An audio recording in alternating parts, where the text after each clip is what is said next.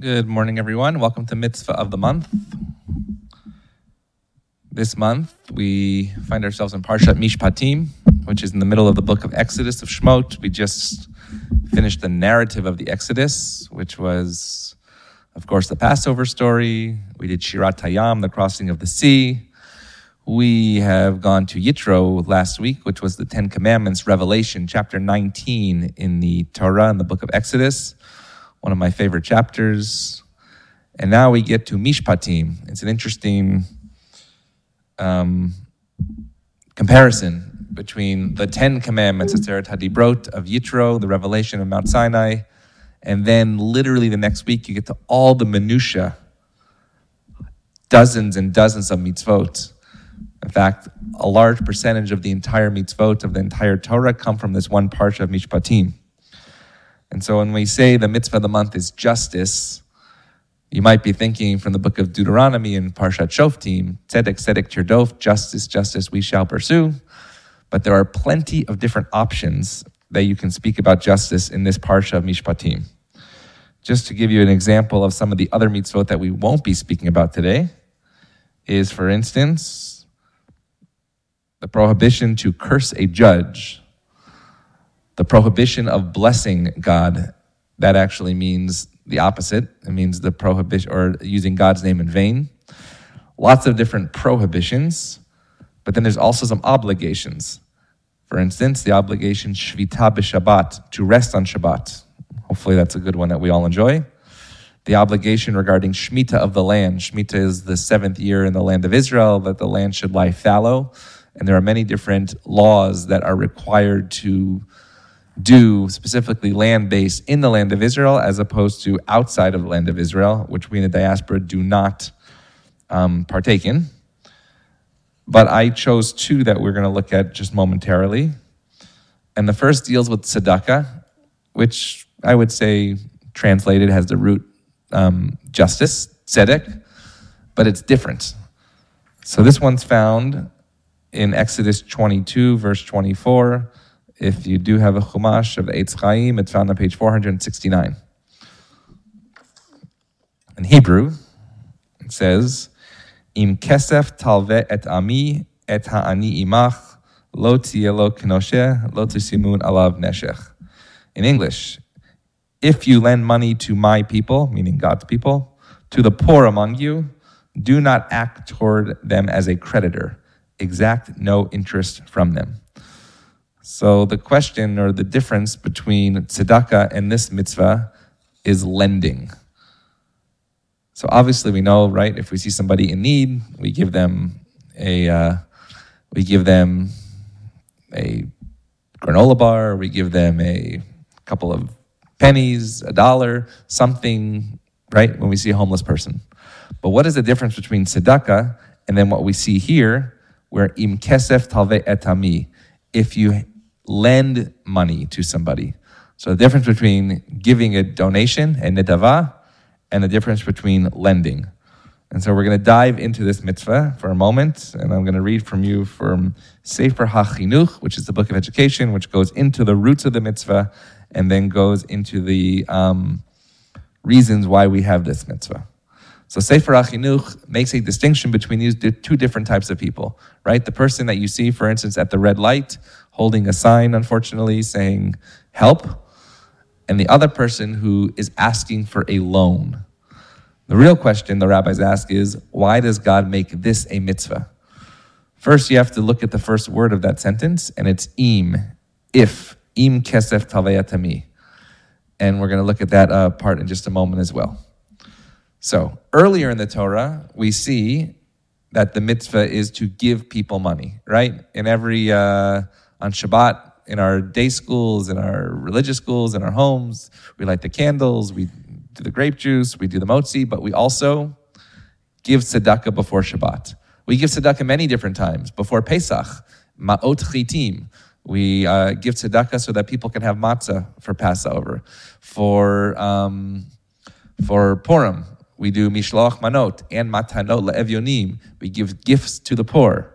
For Hanukkah, the Shulchan Aruch, the law code, tells us that even a poor person should go and find a candle in order to light the Chanukiah. There are so many different times in our tradition that we give tzedakah and are commanded to. But again, the distinction between here and all the rest, it's on page 469, verse 24, is that here, what do we do with somebody that's asking for a loan? And the slight distinction is this that the Sefer HaChinuch makes, and I think it's really beautiful. For somebody who is poor, and it doesn't give the actual definition of poor, but the Sefer HaChinuch, the rabbis say, the definition of a poor person is somebody who you already know basically resorts to begging. That is not as shameful as an act as the one who is on the verge of becoming poor with a loan and can turn their life around, right? The person who we know, and I'll just give you a real-life example I remember in college when I was at Columbia in the seminary, lived on 120th and Amsterdam, in the Upper West Side, and there was a man who was on the corner. His name was Kevin. Everybody knew Kevin. And I was 17 years old, going on 18, and just moved to New York City, and I didn't give Kevin the time of day. I was scared. What if he was going to ask me for something and I didn't have it? And then one time he approached me because he would see us walking to class every day, and he said, like, do you have a problem with me? Is there something wrong? And it really awoke me to realize that he's a human being and he's there and I'm there. And it got even more interesting when my roommate actually gave him his winter coat right during the winter season. And Kevin, who had nothing, wrote him a thank you note. And it was a beautiful moment. I didn't expect to say the story, but hearing this mitzvah sort of brought me back to that. And it changed not my attitude, but perhaps my actions in terms of understanding what it means to really give tzedakah as well. Even in this neighborhood, right? There's obviously a lot of people on the streets, but there's some people that you see who have their makom kavua, in fact, their established spot. And so the person that is used to begging, right? The Torah tells us is not, and they use this word, not me, as shameful or embarrassing as an act. That somebody who might be on the verge of that and is asking for a loan, and if we give them that tzedakah, then perhaps they will be in a better position that will then allow them to maybe repay, but at least to continue with their life. And so the purpose of this mitzvah, in the justice way, is that we are helping turn a life around. So I just want to read part of the Sefer HaChinuch, and it says this.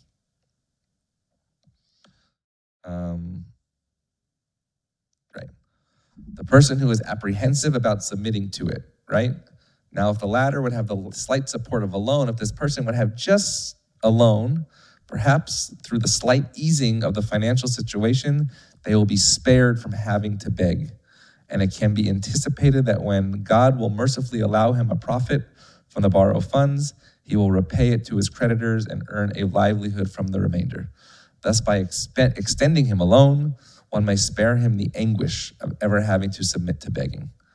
Therefore, our perfect Torah, they call the Torah perfect, cautions us about this and commands us to sustain a destitute person with a loan before he needs to resort to begging. As it says in the Torah, Im kesef tavei et ami, that when there is a person who needs a loan. Now, that first word of the sentence is im. Im in Hebrew means if. And so then they say this. Each and every time you see the word im in the Torah, it means that it is optional.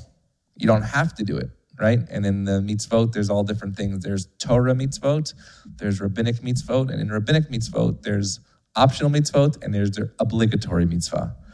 Except for 3 times when in the Torah you see the word im, it says it's obligatory. And this, they say, is one of those exceptions. So it's not if you see somebody, just maybe think about it. The rabbis say, no, if you see somebody that needs a loan, then you actually do it. And what is the purpose? I love Sefer HaChinuch, the book of education, because it tells you the mitzvah, but then it gives you an underlying aspect of the purpose of the mitzvah. And this is what they say. The underlying purpose of this mitzvah is that the Almighty God, that those who God created be trained and accustomed in the trait of kindliness and compassion, for it is a laudable trait. So yes, you're doing it to obviously help the other person get on their feet, but the deeper reason is that we're helping ourselves have the laudable trait of kindness. And it goes even deeper. It says, by conditioning their physical selves with virtuous traits, they will become worthy of receiving God's goodness. So it's interesting because we often teach children that, when I ask, how did you feel about doing that? We usually teach people to say, I felt good, but it's not about me, it's about them.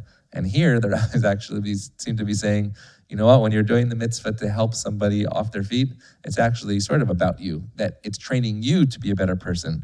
And I even go further by saying that the purpose of having people who need loans and tzedakah out there is to help us train ourselves, which is a little convoluted, but it is an interesting way of justice. I would say that maybe God could do other things than putting people who need financial assistance out there in order to make, but maybe it's a test, right? And we see tests throughout the whole Torah. Avram had a test, Lech Lecha.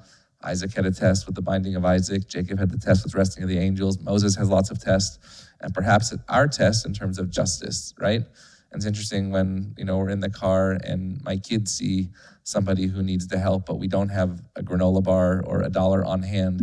Or they'll say, well, why didn't you help them, right? And it really sometimes takes somebody else who's to witness that, to tell you, you know what? It's tap you on the shoulder and it's time to do that act of tzedakah. Finally, so it says, another reason why God may have chosen to have a poor person, right? We often don't think about that. We think about give tzedakah, but we don't think about why did this person become poor or become in the situation. So it says this. Sometimes there may also be another reason for this matter, that God wishes to sustain the poor person only through the generosity of human beings, due to the severity of the human being's sin, in order that he may be chastised by two dimensions of pain. First, by enduring the shame of their peers, and second, by the limitation of his sustenance. So this goes into more theological conversation. In the Talmud, in the tractate of Brachot, the first section of the Talmud, there's something called Yisurin Shel Ahava, which means suffering of love, which I do not subscribe to. Right? You say, oh, well, somebody is ill because God loves them, right? Or you hear the theological framework of, well, God gives me all that I can handle. Well, then give me something that I can't handle. I would prefer that over maybe love from God right now. So the rabbis use perhaps that piece and oh, no. This person is actually being loved by God because of the suffering. Again, I don't subscribe to that. I'm giving a narrative of what the rabbis see because they're trying to explain this mitzvah. I do like the mitzvah, though, of im kesef taveh tami. There's this fine line between if our small act can make a huge difference, right? And we'll never know that, and not until maybe later on, right? When somebody says, that $1 that you got me for that slice of pizza got me through that day, but also allowed me to do X, Y, and Z. So that's part one. That's one mitzvah. I want to fast forward to an interesting mitzvah as well. It's chapter 23, verse 2. I just want to illustrate different modes of justice. 23, verse 2, which is, one second. 471, chapter 23, verse 2. So how is justice acted out, right? And in this case, chapter 23, verse 2, it's also a contradiction, which the Torah is full of, but the rabbis try to explain away. In Hebrew, lo tiye acharei rabim lirot, velo te'aneh al riv lintot acharei rabim lahatot. So you see this word twice, the word rabim harbeh, it means a lot, it means many. In this case, it means a majority. They translate it as, you shall not You shall neither side with the mighty to do wrong. You shall not give perverse testimony in a dispute so as to pervert it in favor of the mighty, nor shall you show deference to a poor man in his dispute. So by the way, you see this idea of this poor person coming up again and again and again in Parshat Mishpatim. But in this case, justice is, or laws are made by the majority. However, there's a contradiction because the first part of the sentence says, Lo ti'eh acharei rabim l'ra'ot. You shall not side with the mighty to do wrong, meaning don't follow the mob, right? It says don't follow the mob, but at the same time, follow the majority. So I want to unpack that a little and what the rabbis say about this idea, because it goes into Jewish law and honestly how we come up with a lot of the laws that we have today while also preserving minority opinions. I'll give a little intro to Rabbi Daniel Hartman, who hopefully you'll learn a lot from this coming week as our Abner and Roz Goldstein Scholar in Residence. But Rabbi Daniel Hartman just wrote this book called it's Who Are the Jews and Who Are We to Become?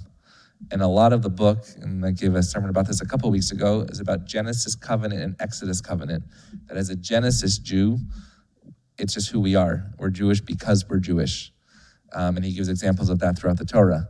You don't have to do anything. The covenant is always there, even if you don't abide by the covenant. And he gives an example, right? Even if somebody converts out of Judaism, the rabbis say, no, you can't leave us. You're always Jewish no matter what. And then the Exodus covenant is, even if you are Jewish by inheritance or by joining the Jewish people, the Exodus covenant is that now you have responsibility. And what are you going to do about it? And then he goes through basically every topic in modern Judaism, Zionism, interfaith marriage,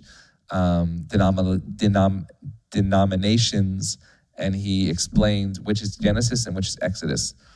The end of the story, I'll just give a preview, hopefully you'll buy the book and hear a lot from Rabbi Hartman, is that it has to be a combination of both. You have to belong to something, but then also be part of it.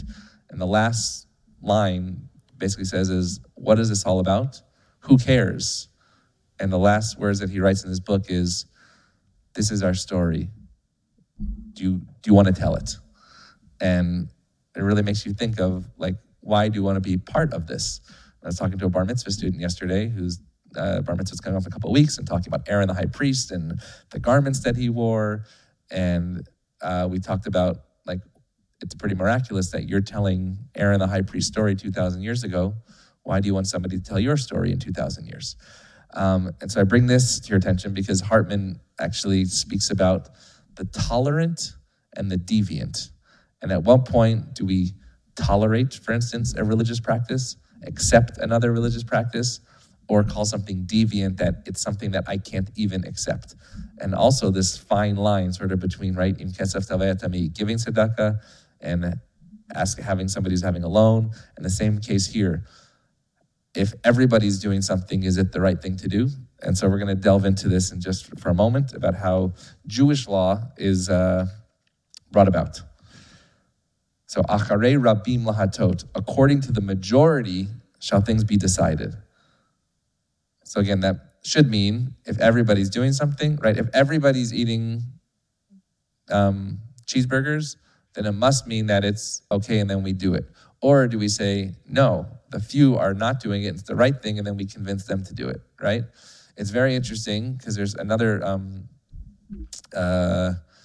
rabbinic practice. It's called minhag mivatel halacha. It means custom overrides law, right? So if everybody in the community is doing something, at some point a custom becomes the tradition of the community. There's very interesting things that have happened throughout time. I'll just take something within here, right? Music on Shabbat, for instance, right? Now again, there's lots of different things written about Jewish law and music, and in the temple they played music, but over time, specifically in the last century, music has been, and I mean instrumental music, by the way, has been reintroduced into services, specifically in the Reform movement, but also the conservative movement. And then it has become more of an accepted practice. But at Sinai, we're very blessed that we have different options, right? If you're not comfortable with instruments on Shabbat, then we have the family minyan, which is traditional service. I love that we have these different pockets of everything, so that Acharei Rabim Lahatot, that there's lots of different majorities that are happening at once as well. That's just one example. By the way, just an aside, because I did my research on this, it's interesting when we say we introduce music into the services, but the original ban on music was not just instrumental, it was vocal as well. And so they would say, well, if we began to sing again, there's only one day of the year, and Jay knows this obviously, because he's an expert, only one day of the year that we do not sing our tefillot, and that is Tisha B'Av, right? We don't even say like Baruch She'amar V'Haya. It's Baruch She'amar V'Haya Ha'olam. It sounds weird. Actually, the strangest thing is when you do the Aleinu. It's the only day when we say the Aleinu. And it's hard to say because music is such a part of our, right? If I ask my children to say the lyrics of their favorite song, they can't do it, right? You can only sing the lyrics of your favorite songs. So a little aside for the music, but I want to just go into about this majority and minority. So the clincher is this. The rabbis say, no, it's not exactly how it looks.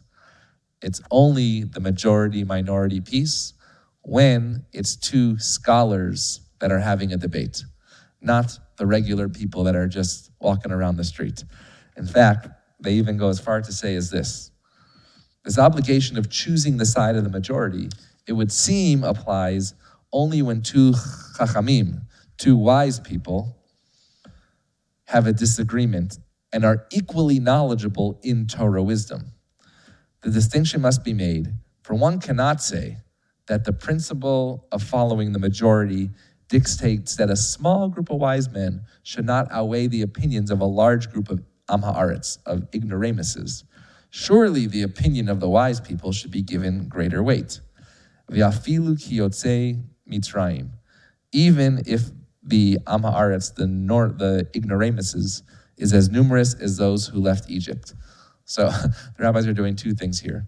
One, they're saying our voice matters, right? Because if you think about the Talmud, there's a lot of research behind this. This was a small group of men, mostly men, in northern Israel or in Babylonia who were making the rules, if you wish, for the rest of the people. And by the way, it's interesting even in Jewish life today, right? The idea of rabbinic authority is very, very interesting, specifically between Ashkenaz and Sfard. And by that, I mean the locations of Eastern Europe and Western Europe. I took a class in this at the seminary with Dr. Benji Gampel, and we had to read responses of community members, basically emails that they would send to their rabbis in the Middle Ages, and find out what was the real rabbinic authority. And it was interesting because and also Rabbi Hartman also speaks about this too, about emancipation. In Ashkenazic areas, let's say Poland, you're living in shtetls, in ghettos, and so you have a lot of authority in the walls of that town, but obviously not so much freedom as citizens of the land. Whereas in Sephardic lands, Muslim lands, Spanish, etc., you had less rabbinic authority because most of the people were within the court, right? Lots of famous Jews became high in the court, and so the rabbinic authority was less, and you were more of a citizen of the country. I often ask, I used to do this with teenagers, would you define yourself as an American Jew or Jewish American? I think October 7th actually maybe changed that a little in terms of how we think about ourselves and what it means, or maybe how other people see us. But the authority of rabbinic figures is a very interesting trend.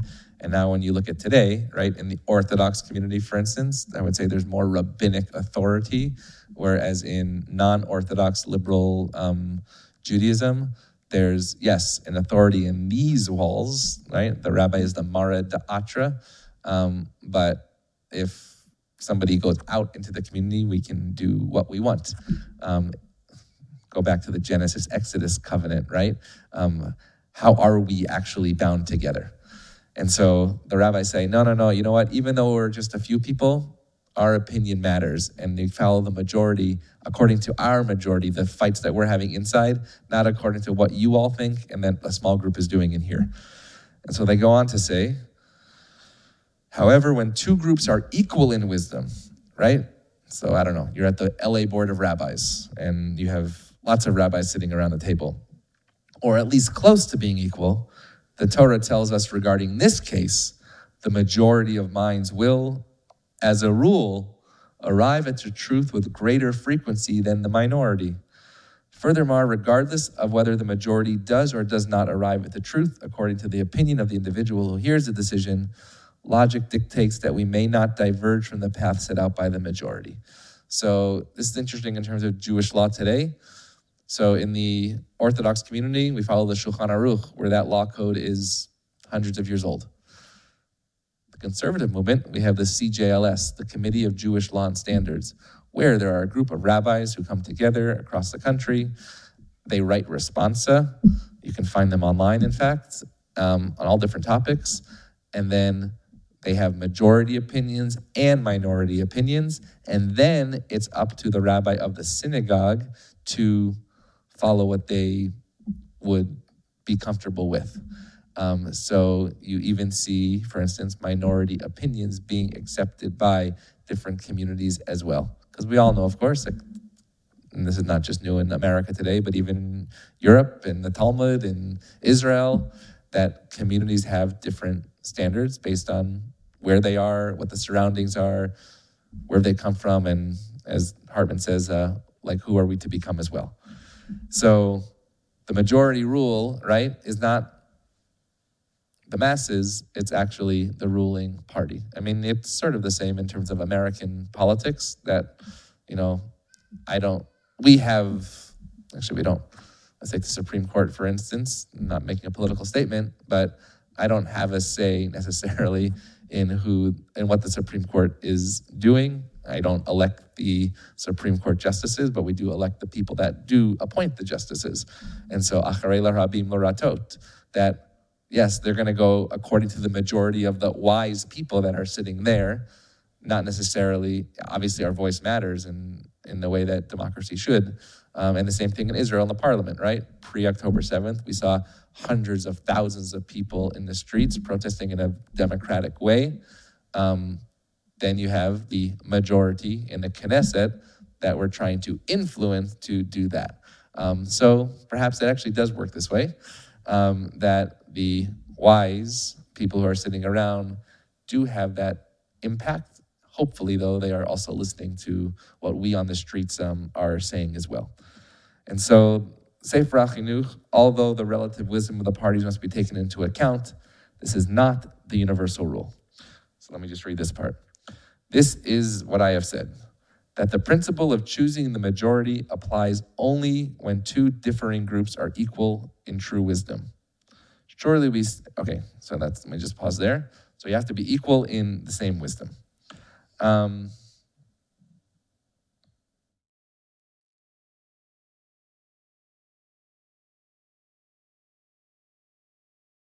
One opinion of Sefer HaChinuch, this book of education, is that we are obligated to live by the Torah according to the majority of the sages, even if the individual does not agree with that opinion. So let's all think about that for a moment as well, right? Why does somebody go to a synagogue? Or why does somebody leave that synagogue and go to the next synagogue, right? Because, you know what, I don't like how they do it there, or I do like how they do it here. And then they go to that synagogue and they don't like how they do it there, so then they come back over here, or we go back over there. We're human beings, it's normal, right?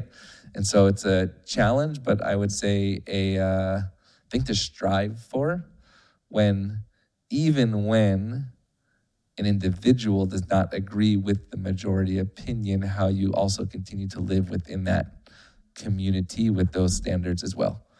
And I go back to, I just finished Rabbi Hartman's book. I can't wait till he comes here this Shabbat, but he really speaks about how we live in, I don't want to say conflict, but how we live in a world of differing opinions, and how we can live in this Genesis covenant when we are all together bound by a people, while also each of us having different Exodus sensibilities, right? And so if we all had the same Exodus sensibilities, then we would all sort of be the same Jew, which, by the way, was the same pre-denominations, right? You were either Jewish or not. And by the way, this is a challenge in Israel.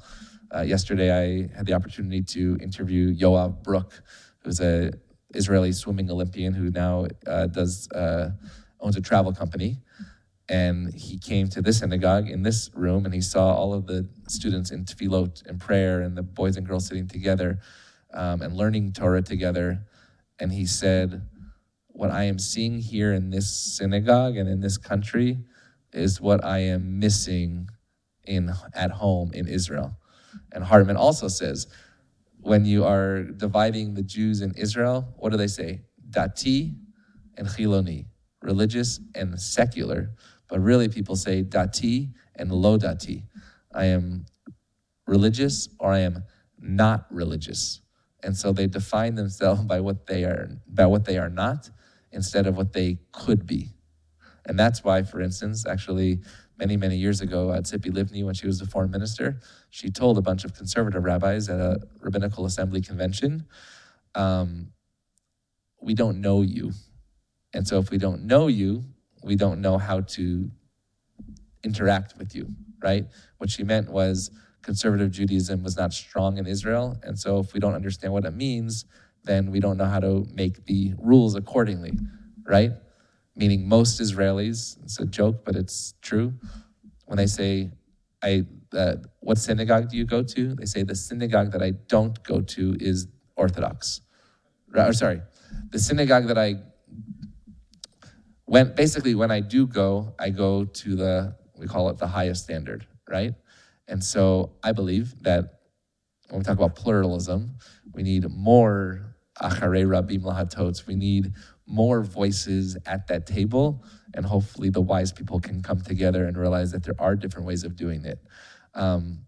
Again, that's what I love about literally this physical place in this community, that we have different people come into our Genesis under the Sinai umbrella with different exoduses, narratives that they come from, whether it's a physical location, whether it's a spiritual location.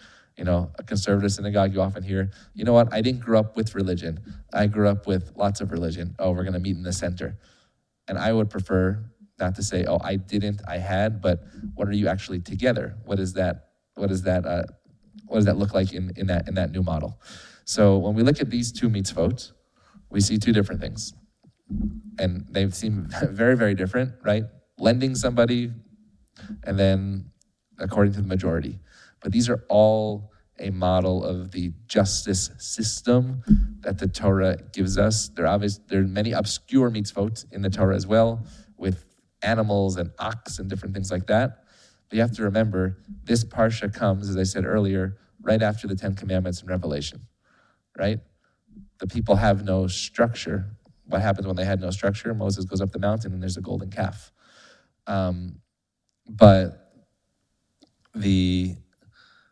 And I actually often compare this was it 2011, for the Arab Spring, right? The Arab Spring was a very exciting time in the world because dictators were overthrown and the people will rule by majority, right? But what happened? They didn't have a constitution.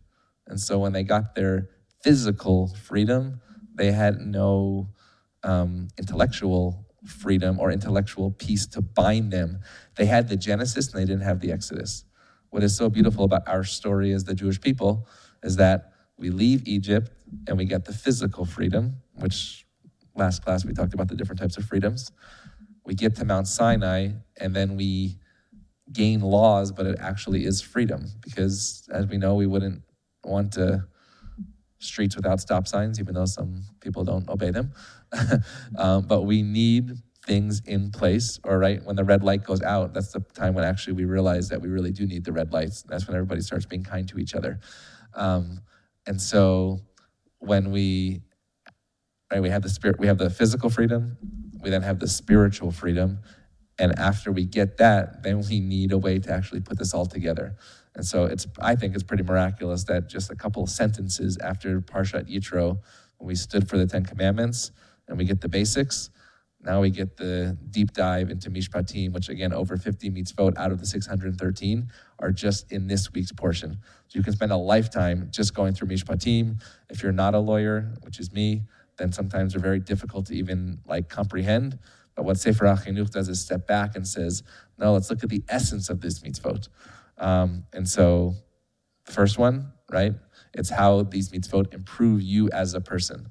Yes, I'm helping the person in need, but by helping that person, it does help me. And it is true, right? Any type of mitzvah that we do, number one, adds to our mitzvah points, but you do feel good, but then you also get in the rhythm of performing mitzvot. Again, I tell kids who are into sports but not into religion that most people, you can't hit a home run without taking a practice swings, right? You can't get a hole-in-one on a golf course without practicing. The same is true with our spiritual practice.